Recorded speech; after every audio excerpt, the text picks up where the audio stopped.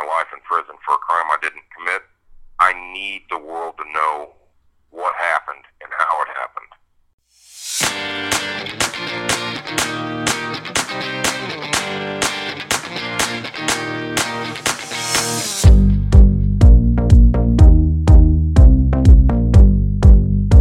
Injustice Anywhere presents Snow Files, the wrongful conviction of Jamie Snow and how they got away with it.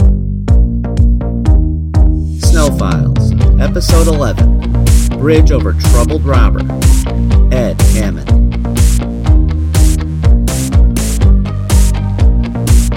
The mission of the Snow Files podcast is to expose the misconduct of the state's attorney's office under Charles Renard.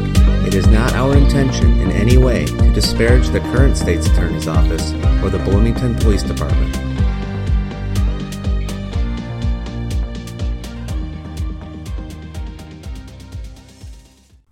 Hey everybody.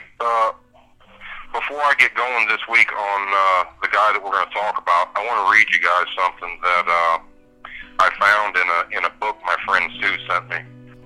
Sue Thorne, who also has a husband in prison in Ohio. Free David Thorne, I think, is his website. She sent me the book. It was actually a good book. As I got into it, I realized that it was I had actually seen the story before, and I think Oprah Winfrey or something. You know, don't tell nobody I watch Oprah Winfrey, by the way. She sent me a book that's called What Set Me Free. It's a true story about a wrongful conviction. You know, he wrote, the author's note, he wrote in here, it says, I have chosen in writing my book to name only the heroes. In most instances, I've simply omitted the names. In the case of my accuser, I've changed her name. In part, I will admit, because I don't care to see her name in my book. I did this because this is the story of what set me free, not who wronged me. And what's most important in my story is not the false accusations or the action of any individual in the criminal justice system. Even those who may have been trying to do the right thing couldn't because of the deeply flawed American criminal justice system that was primed to convict me and destroy my life, even after I left prison. It is this system that deserves the blame. But more important, it's that we focus on the reforms that will ensure that it does provide justice for all those who are not yet set free. I just wanted to share that with y'all because it was like, I think that's a pretty powerful statement, and it's kind of like what we've tried to say all along, it's my wrongful conviction is as much, even more so, in my opinion, falls at the feet of the state. I mean, the state did this. The flawed criminal justice system did this. So it's a universal thing, and I think that's a pretty powerful statement from that guy. So anyways, this week, I guess we're going to talk about a guy named Ed Hammond. Ed was, again, someone who came in and testified that, he'd known me all my life, and we hung around or whatever, and we didn't. I didn't know who Ed was. And there were many chances along the line from the very beginning that had my attorneys have done their due diligence and had the state done their due diligence, and they may have done their due diligence and just didn't care.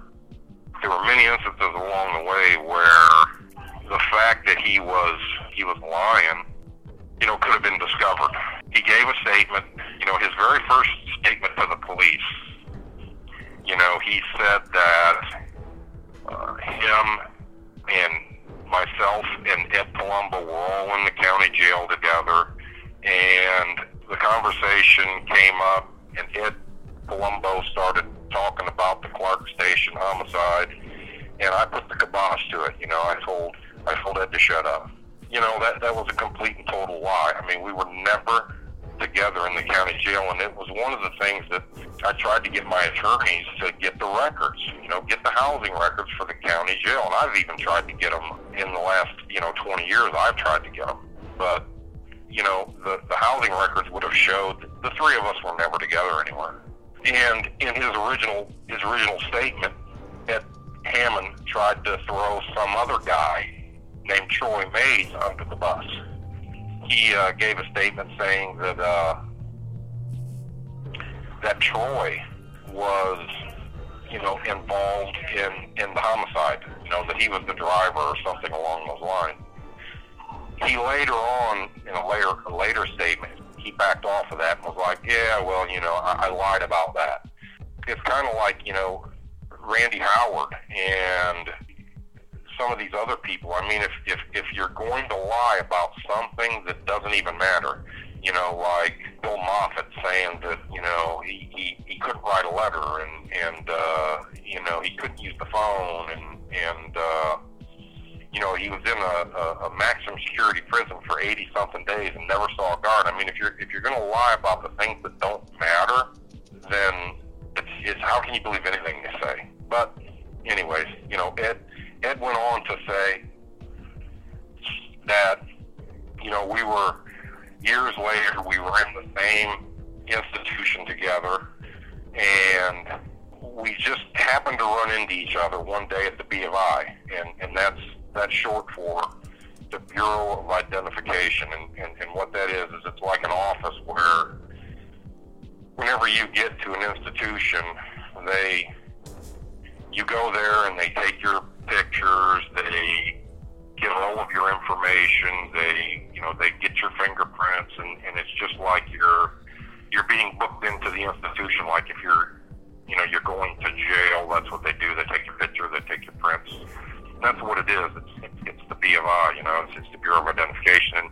And his story, was that he didn't even know that we were in the same institution together until we just happened to run into each other at the B of I. When I read that, I was like, oh, I can prove that, this is totally false. We were never at the Bureau of Identification together, and there's a record of it, and had the state have done their due diligence, they would have, and who's to say they didn't, but, had they have gotten the records, they would have seen that we were never at the B of I together, and he said, that we ran into each other at the B of I, and that I told him to, meet me on the yard, and we were in different housing units. We went to different yards, but, he testified that he, was in this prison, and he snuck over to the yard where I was at, and he went on to say, and on cross-examination, I think they asked him, they were like, well, how long would these conversations take place? And he said, a minute or two at a time. Had my attorneys have done their due diligence, they could have gotten a subpoena for the Bureau of Identification records, and it would have showed that we were never at the B of I together. So, if we were never at the B of I together, then, I would be on the yard, and that's where his story fails. I mean, it's kind of like Randy Howard, I called him on the phone to come pick me up at the bus station. I didn't have a phone and I didn't have a car, so, his story fails in the beginning. And it's kind of like that with Ed Hammond. We have since found out through the Freedom of Information form, filing Freedom of Information requests, we've since found out that, he actually had a pending armed robbery charge that they didn't tell us about, and that he got a deal on it. We've been trying to get the transcripts from the hearing that he got this downward departure on this federal case in return for his testimony, and we've been trying to get the transcripts from it, and they sealed them. The federal courts sealed the transcripts. So, I mean, you only seal when you want to conceal. That's the way I feel about it. I mean, if it was above board and everything was legit, then you would think that, it would be simple. So far, they're withholding that from us. It's just, Ed is just, another person who has jumped on the bandwagon to get a deal. I don't really want to go into real in-depth and deep on this next subject, but Ed he's basically came clean, and admitted that he lied. what he got in return for it. You know, it's just another example of a witness who was testifying in return for, in my opinion, I look at it like when you're giving one of these guys that are in jail a time cut, you're taking time off of their sentences. It's just like you're handing them a big bag of money. You know, you might as well just be handing them a bag of gold, because it's the same thing. You're paying for testimony. And this is the type of evidence, these are the witnesses that the state says trumps everything else that any forensic testing could do. I mean, we could do the forensic testing in this case and get a hit to one of the other earlier named suspects who have a history of committing, you know, armed robberies and shooting people. And according to the, you know, the McLean County State's Attorney's Office for all these years, it wouldn't matter because of people like, you know, Ed Hammond and Ed Palumbo and you know, Bill Moffitt and Randy Howard and some of these other people. This is what's stopping me from getting forensic testing done. These people. I have to say, you know, that, you know, just like Ed Palumbo, am I mad? Am I angry? And Randy Howard too, you know, I mean, he tried to do, you know, he tried to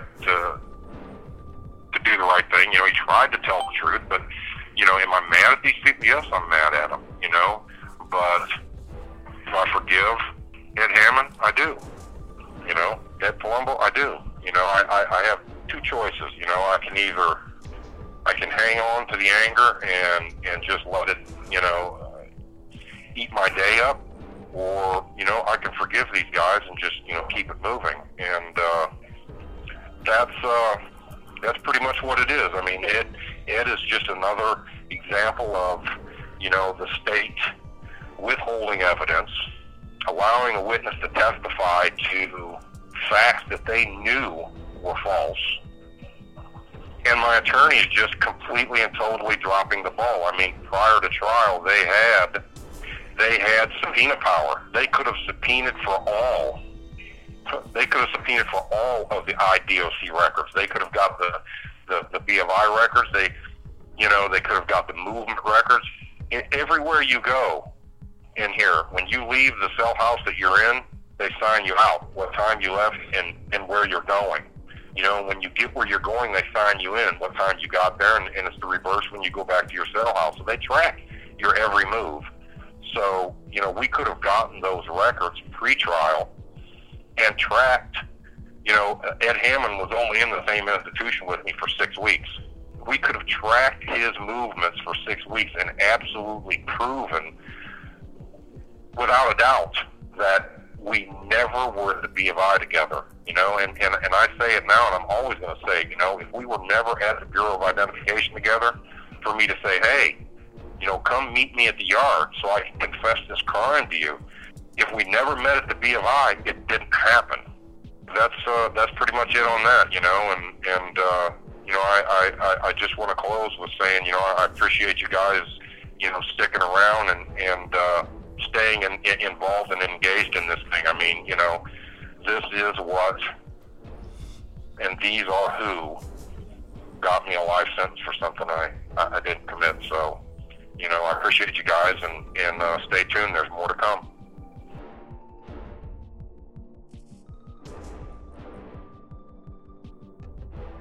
We first heard Hammond's name mentioned by Bill Moffitt from episode 10.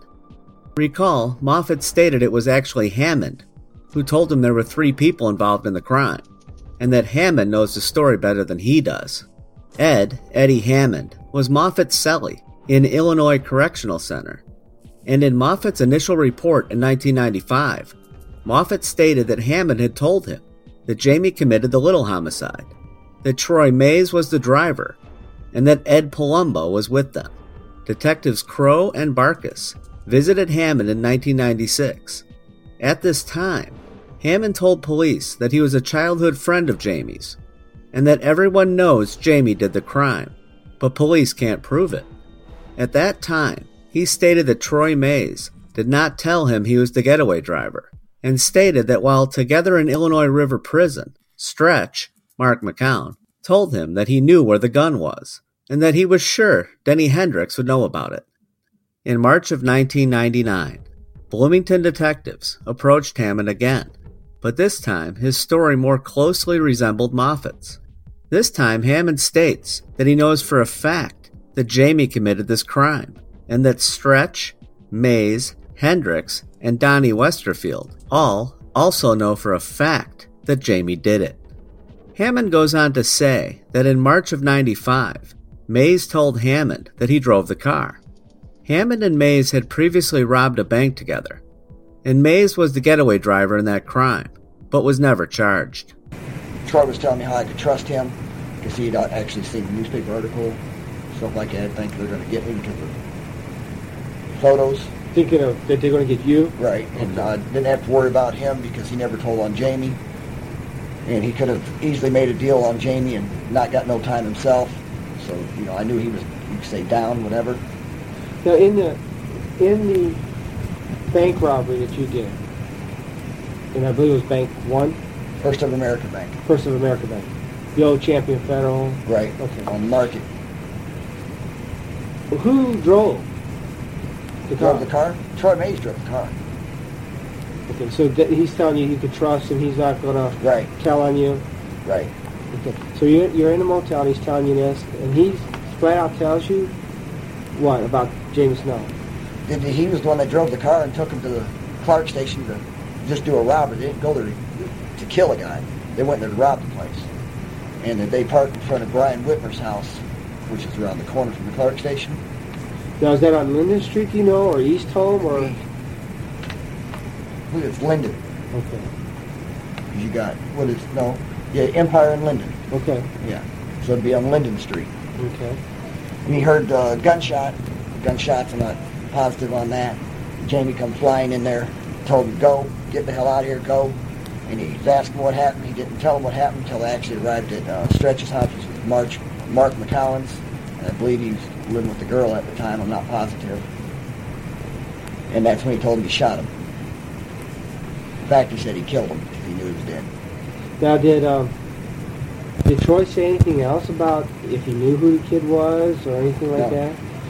Did he say anything about what kind of gun was used? No, I got in my head that it's 22, but I can't say that for sure because it's been too long. But it was a pistol. So basically, the scope of your conversation with Troy is just the fact that he drove with you. He drove Jamie Snow. Right. They were supposed to be a robbery. They parked the car by Brian Whitmer's house. Right in front of it. Detectives Katz and Barkus also visited Mays July 22nd, 99, and Mays had his own story to tell. In that interview, and in his grand jury testimony, Mays states he didn't meet Jamie until around 1993. If true, that proves that he couldn't have been a getaway driver for the Clark robbery and homicide, as Hammond claims. The crux of Hammond's testimony is that Jamie confessed to him while they were together in Centralia Prison and had run into each other at the Bureau of Identification. Even though they were in different housing units, Hammond testified that he snuck over into the yard where Jamie was multiple times and discussed the Little homicide. Hammond testified that he never got anything in exchange for testifying. In recent years, we've discovered communications between a federal attorney and Tina Griffin, the assistant state's attorney, that alluded to a deal. Armed with this information, supporter Ray Wilson reached out to Hammond, and he and Jamie's attorney, Tara Thompson, visited him. Hammond gave a stunning affidavit in which he recanted his entire testimony. Hi, Ray. Welcome to the Snow Files podcast. Can you tell us a little bit about yourself and how you got involved with the Jamie Snow case? My name is Ray Wilson. I am a retired police chief, having worked in New Jersey Municipal Police Department for 37 years. I come to get involved in the case because through my wife. My wife knew Jamie as she was his juvenile advocate when he was a teenager in Illinois. She came to find out that he had been arrested and was serving time, and she contacted him and struck up a conversation and correspondence. And as she talked to him, she would start asking me questions about his case. And as she did, I kept saying it doesn't quite sound right what the police are doing, and gave her some information, asked some questions and stuff like that. And it just kept getting worse. It didn't take long. I pretty much came to the conclusion that Jamie had been railroaded. And that's where I got started. I've since filed a lot of FOIA requests, probably 70, 75, 80 FOIA requests, different departments, agencies, looking at his case. I've been doing it for probably 6, 7 years now, I think. You've certainly been dedicated to Jamie's case over the last, like you said, 5 or 6 years. In this episode, of course, we are discussing Ed Hammond, and you've done extensive work on him. You've had some contact with Hammond. Can you tell us about your experiences with him? Ed Hammond kind of followed the mold of all the other snitches in this case. Eddie Hammond was a lifelong criminal. He had a extensive record for theft, armed robbery. Started, I want to say, in like 1983, something like that. He was arrested multiple times down in Florida, multiple times in Illinois.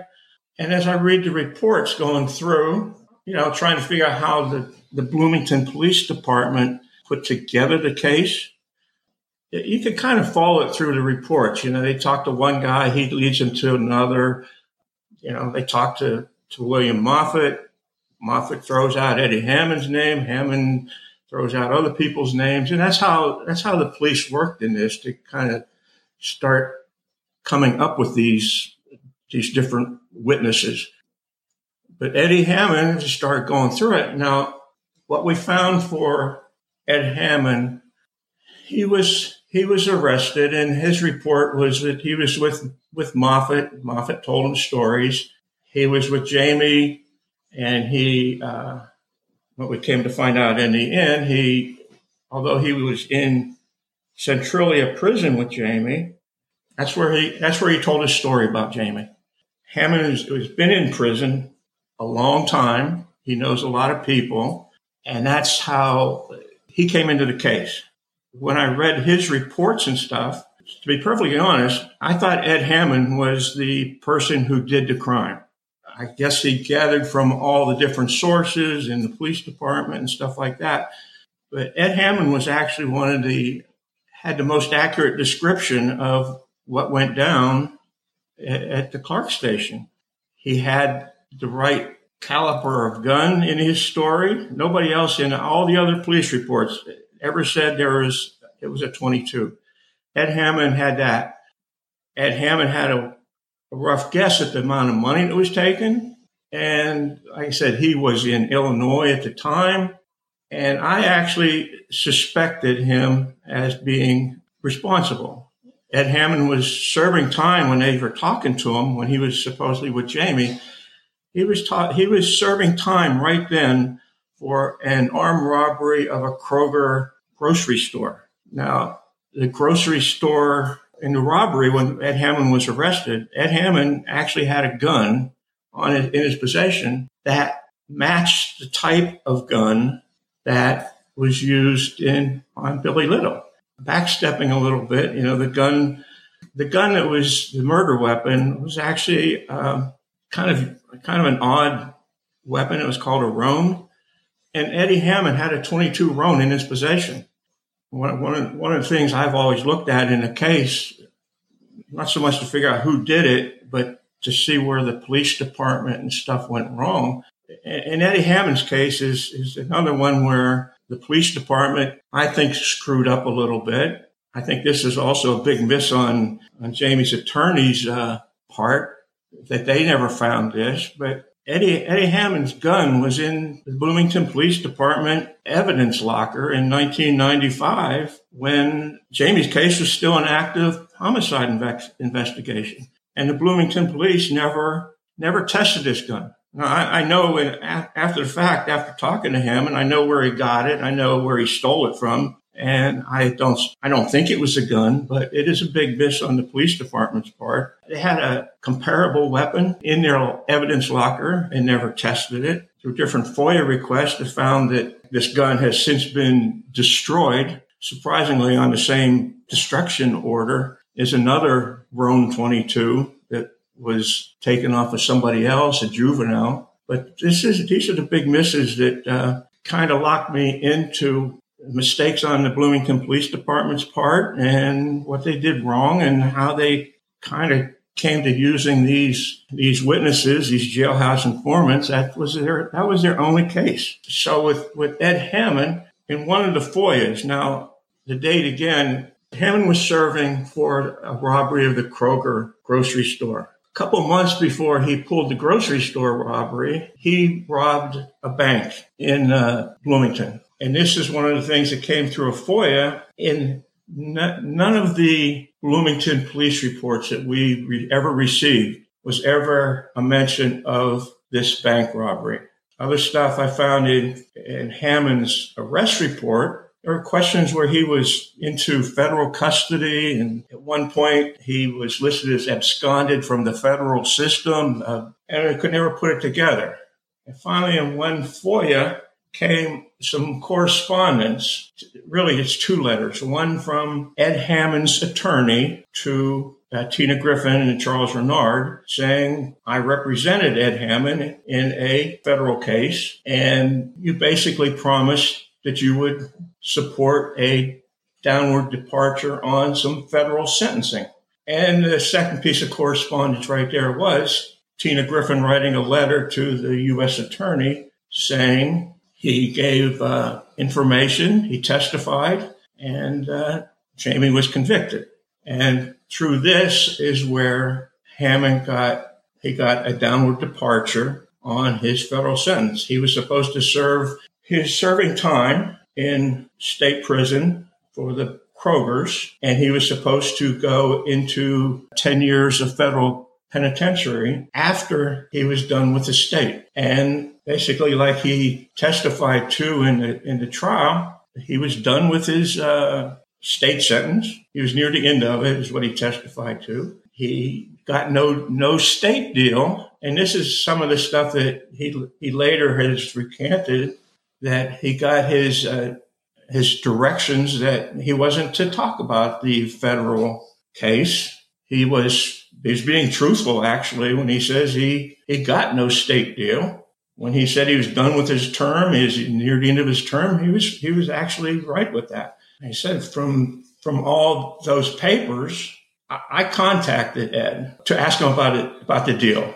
I told him I wasn't looking for him to recant information on his testimony. I just wanted to talk about the deal. And I asked him, one of the things I had researched a little bit was the federal deal, and some of the docket information on the federal deal was all sealed, and you can't access that. So I asked Ed Hammond if I could contact his attorney and his attorney that represented him, give me any information. He agreed to that. He also told me then that he wouldn't say anything that would implicate himself in anything he testified to or anything like that. But I could ask the attorney, and I did. His attorney has since retired and closed his practice, and told me he had all his records shredded, and so that was a dead end. I went back to Ed, wrote him. I actually told him I was coming down to Florida on vacation, and asked if he would talk to me, and he agreed to that. So I visited him down in prison in Florida. He's down there serving like 15 years for another armed robbery and as a habitual felon. And he talked to me. He explained everything about how the deal worked. He explained how the Bloomington police, Cats and Barks, came to visit him in Dixon, and he went on from there. From talking to him, I found out there's a lot more information that the Bloomington police have kept from us. There's one report where I think Tammy and Leslie will talk about here in a minute about when they visited him in 1999 in Dixon. He gave a statement He talked about when they visited him back after in 1995 or 96. He told them why he lied in that statement and a couple other things. But what he also told me was that he first refused to talk to them, and they went away. They came back and visited him a second time, and that's where there's only one report from 1999 that we get. So they were actually there a couple times. And after the police department, Katz and Barks left, several days after that is when Bernard and Griffin came to visit him in Dixon, and that's where all the deal was kind of struck. So he agreed to give a deposition about the information he and I talked about. I told Jamie's attorney, Tara. Tara and I went back down to Florida and got an affidavit from Hammond in the prison the summer of last year, in which he started talking, and through this he went on and not only told us the story about the state attorney's office and the police department visited him and his statement and stuff like that and how he was being instructed, but he went on to actually recant his whole testimony, saying he had thoughts, he had been thinking about it, and he wanted to make things right. That's basically where we stand now with Hammond. Hammond is down in Florida, still locked up. He's not due to get out until like 2025. But that's my story with Ed Hammond. Now, as we move forward here talking about Hammond, with all the things we're going to discuss, he's completely recanted everything we're discussing today? He has recanted everything. He said some of the statements that he made about meeting Jamie in the yard was all fabricated. He was guided through that. You'll hear some of the stuff where Jamie's attorney, Pissel, had brought in somebody from the prison who would testify that they can't go from one yard to the other and stuff like that. Hammond acknowledged seeing Jamie in Centralia. When he recanted, he said he saw Jamie in the medical office. He saw Jamie for a total of about 5 minutes, nothing more than kind of acknowledge him from across the room, and that was it. From what I've learned, I guess they were in separate units, east and west or east and south. They would have been in different assignments, and none of it was factual. Okay. One quick question about Hammond's gun. It's interesting what you mentioned about, I know it's irrelevant now because we now know that that gun was not used in the Clark Station robbery. But I'm curious to know how Hammond would have known what type of weapon was used in that armed robbery. I don't know. That's what made me consider him for the longest time as person responsible. Like I told Hammond when I talked to him, I said, I thought you did it. I was convinced. I would have bet a pension check on him that he did it. And that's what led you to do such extensive work on him particularly. Well, that's what I kept digging and digging and digging. I saw where he was actually sentenced for some other charge. Why I knew he was in Illinois at the time and could have been doing it was he was sentenced like on May 2nd, May 4th or something like that for a different theft or something. I FOIA'd the county sheriff and asked for their inmate records, where it shows when they go from taken from their cell and taken to court and taken from, different movements they keep track of. And I actually dug so deep that I found where Eddie Hammond was in McLean County Jail on March 31st, 1991. So basically where I suspected him, I went all the way through, and although I thought there was a very big circumstantial case against him. I mean, he had a gun. He did robberies. He robbed. His first crime was a grocery store in Florida. He robbed them in Illinois. Robbery he's in Florida right now was another grocery store. I don't know what the attraction was, but he was actually in the McLean County Jail on March 31st. And that's how I know he was not responsible for the murder. I asked him where that gun that he had, where it came from. And he said, well, he stole it from a place he worked in Florida. He took it out of the boss's drawer and kept it. But again, it kind of goes more to not so much a post-conviction appeal right now, but when Jamie gets back into court, they can go on the stand and say, Bloomington Police, you had weapons in your storage that you never tested. Well, I mean, basically, it makes the police look bad. It looks like they don't do their job, and it questions everything else. That it puts a cloud over everything else they've done to convict them. And you did the work. You tracked down the gun. You now know where it came from. They didn't bother to even look into it at all. No, they had it. Like I said, they had two Roan. It's a German gun. Two Roan .22 caliber pistols in their evidence locker in 1994, 1995, 1996. I got the records when they were destroyed. Interesting is the person that authorized the destruction of the weapons. There's a whole series of guns that were destroyed at the time. Tina Griffin signed off on them. Well, let's get into some more of the details about Hammond.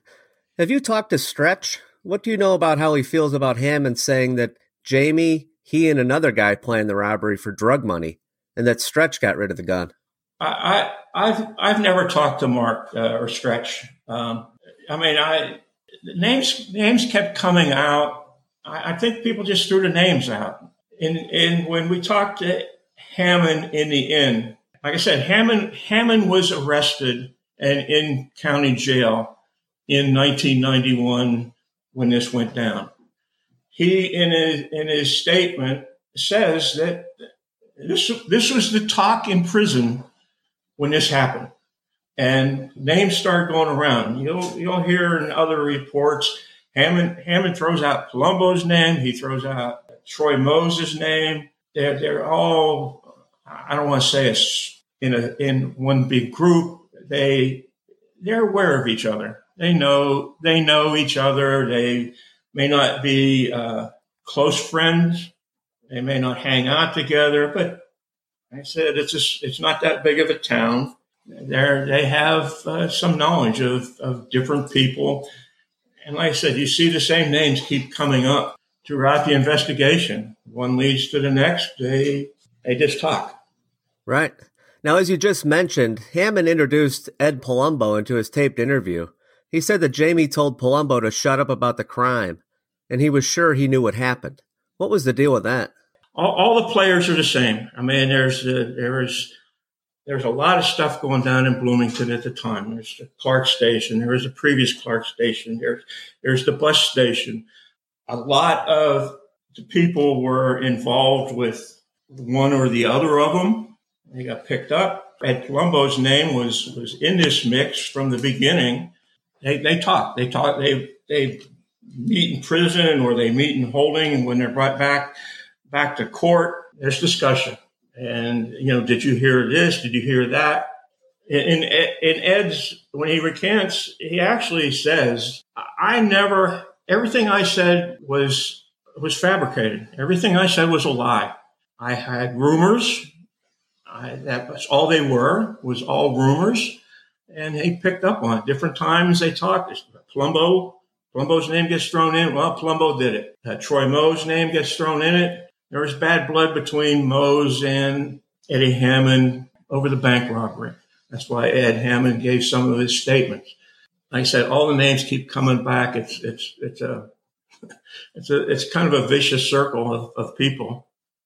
It certainly is. One of the things that I've always been intrigued by is the fact that all of these different people none of their stories line up perfectly, but just as long as they somehow mentioned at some point or another that Jamie was involved, that's all the police need. I think you actually hit the nail on the head there. Well, you've certainly done incredible work on this case, and I know everybody involved appreciates it greatly. No problem. I'll just keep digging. There's other people that are kind of the same boat that I would like to discredit to the same degree. Yeah, there's far too many cases, that's for sure.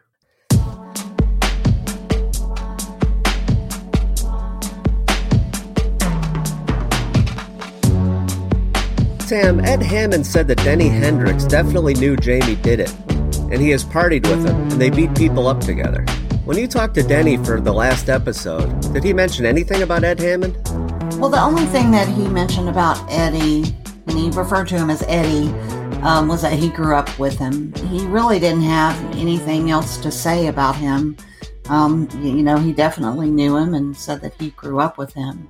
But, as Ray mentioned, when he threw out Denny's name, he threw out Donnie Westerfield's name.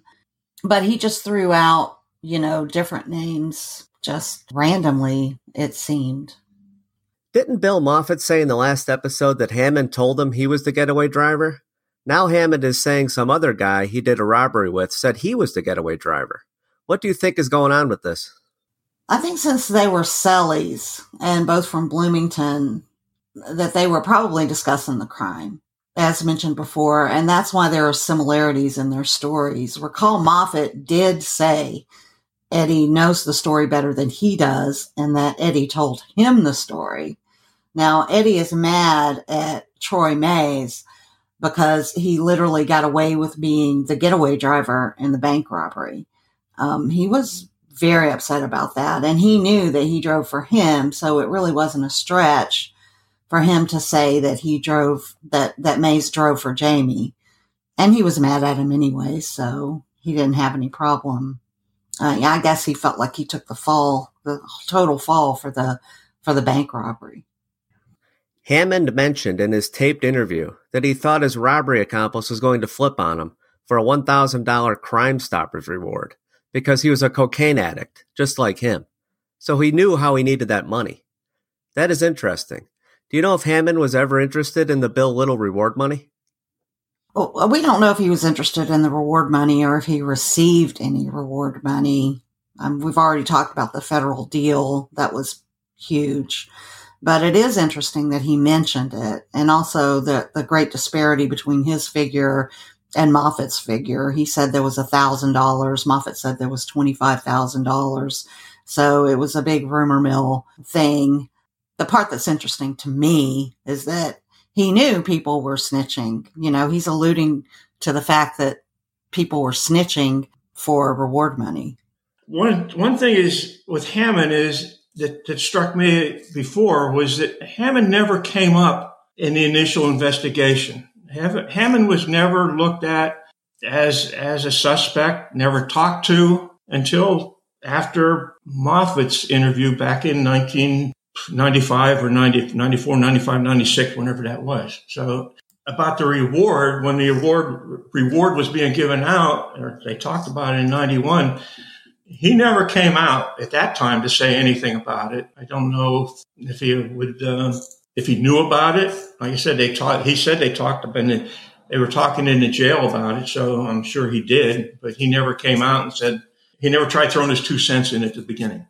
Hey, Ray, do you think that the cops, the reason that he wasn't a suspect was the cops probably determined that he was in jail that night too? I'm sure they. Well, I would hope they did. I keep looking at the Bloomington police of what they did and didn't do the whole time. And I mean, just any witness that they had, they never checked witnesses' alibis. They never, that the police should go, and anybody that's their witness, they should be investigated to the same degree to clear the witness as they do to convict the actor. And they don't do that. They never check anybody else's alibis. They never check anybody else's story. So I would hope that if Hammond was on some kind of a master list of suspected armed robbers in Bloomington, that they actually did. I would never guarantee they did it. Leslie, let's discuss Ed Hammond's trial testimony. What did Hammond testify to at trial? Hammond pretty much told the same story at trial that he did in the 1999 recorded interview. And he came off as believable because he kept saying that he knew Jamie for 25 years and that they were childhood friends, just like the other snitches said. And he kept dropping the names of all the people who liked Jamie that Ray mentioned, Ed Palumbo, Denny Hendricks. And you might recognize them from the previous episodes. And he also said that he knew Bill Moffat, the rapist from the last episode. And I can sense that he had some distaste for Bill. He actually testified at Susan's trial that he thought Bill Moffat was incredible, but it was based on his opinion only, so it caused his entire testimony to get stricken. So this testimony at Jamie's trial is the first that we have on record from him. Some of the things the prosecution harped on to align with what the other witnesses said was that Jamie supposedly told him there was a car pulling into the parking lot, and since they hadn't identified him yet, he was sure they wouldn't, and also that Jamie used a pistol.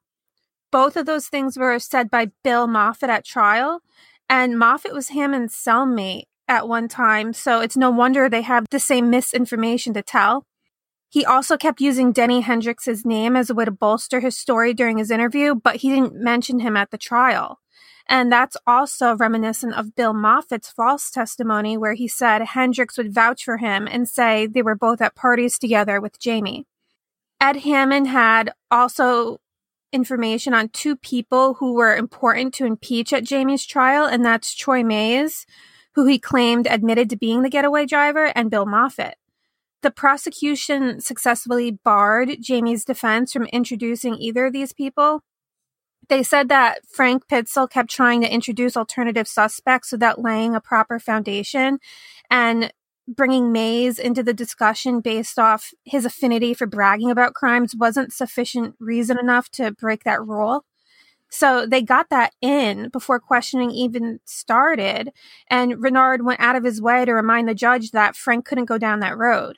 And then later, because of what Skelton did during Susan's trial with Hammond, in regards to his thoughts on Moffat, that line of questioning was off limits at Jamie's trial right away. If you remember in the last episode, I explained how Skelton tried to get the judge to strike Moffat's entire testimony because he had little relation to Jamie and what he was saying was all hearsay. And that was a bold move and it didn't work, but I suspect he did something similar to get Hammond's testimony completely stricken, and that worked. So this time, they didn't let it fly for Jamie, and as soon as Pitzel brought up Moffat's name to Hammond, probably to start modeling what Skelton did and pulled off, the prosecution objected and the judge blocked it. So the prosecution really did their prep work in Susan's trial to ensure Jamie's trial went their way. So how did Jamie's attorney, Frank Pitzel, take on Hammond then? Well, he started with general questions and then pulled off his classic move, asking Hammond if he thought he was an honest and truthful person. Hammond said that he was, even though he has a bad past and a bad record. And I didn't really like when Pitzel did this in the past. It kind of worked with Bill Moffat in the last episode where he got him to admit he was a terrible person to the jury. But this time I appreciated it. He let Hammond explain to the jury why he thinks so highly of himself given his situation, and he didn't badger him. And it was good. It must have been like watching someone say the sky is green and the grass is blue. And I think it worked here. Similar to Moffat, he also got Hammond to admit that he had ample writing supplies and phone calls, and that he did not make any accusations against Jamie. In fact, told no one, just like Moffat, until approached by BPD detectives a year after he had the information. Pitzel also backed Hammond into a corner and aggravated him on the stand.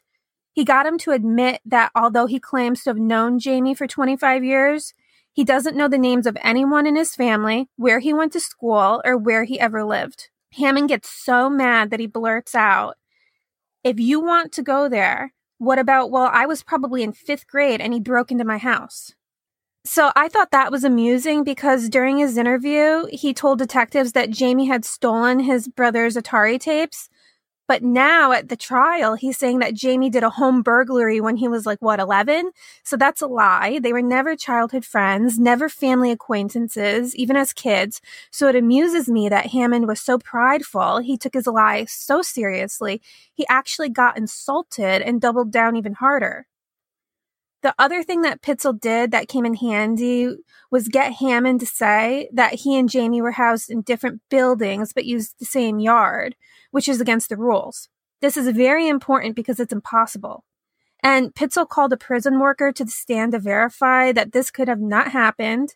He actually supervised Jamie on his work unit at the same time, so he knew him very well, and he never knew of any complaint that Jamie or Hammond used the other yards. So therefore, they couldn't even have met up in the yard. Pitzel also asked Hammond about if he told his would-be father-in-law, had he married the woman he fathered a child with, that he never even knew Jamie when he ran into him at the courthouse while testifying against Susan. And that was great, because that man was brought in as a witness as well. And he told Jamie's jury that Hammond said that to him. Pitzel asked him 3 questions, and it was quick and direct, and it really should have impeached Hammond. So Jamie's federal habeas petition from 2016 highlighted this testimony pretty well. It stated that of all the confession witnesses, Hammond was the only one they didn't have new evidence against, but they didn't need it because his trial testimony was so weak, and he was impeached by the prison worker and his child's grandfather. And I agree that Hammond was impeached by Jamie's defense, but like Jamie said, they could have done more and gotten the movement records from the prison to administratively prove that the story was impossible. They did get 2 witnesses to show up and directly impeach him, though, and it makes me wonder what the outcome would have been if Frank Pitzel impeached the other 7 witnesses with the same vigor. I have a question about that. It's interesting to me that Pitzel didn't jump on him saying that he stole some Atari tapes for him, as if that could be some type of, his testimony could be some type of retaliation, and that he'd been burgled from Jamie before. Well, what happened was he was pestering him oh, you don't know anybody in his family's name. You don't know where he lived. You don't know this. You don't know that. And then he asked him a random question and then really pissed him off because he goes back and he's like, oh, so you haven't known anything about him for 20 years, have you? And then that's when he threw that in. So Pitzel didn't even respond. He just cut him off and said, so are you saying you don't know anything about him for 20 years? I don't think he wanted it to get in there that Hammond thought Jamie was a thief, but it was almost like Hammond didn't even say it. It didn't get any play at all. So that's just interesting to me.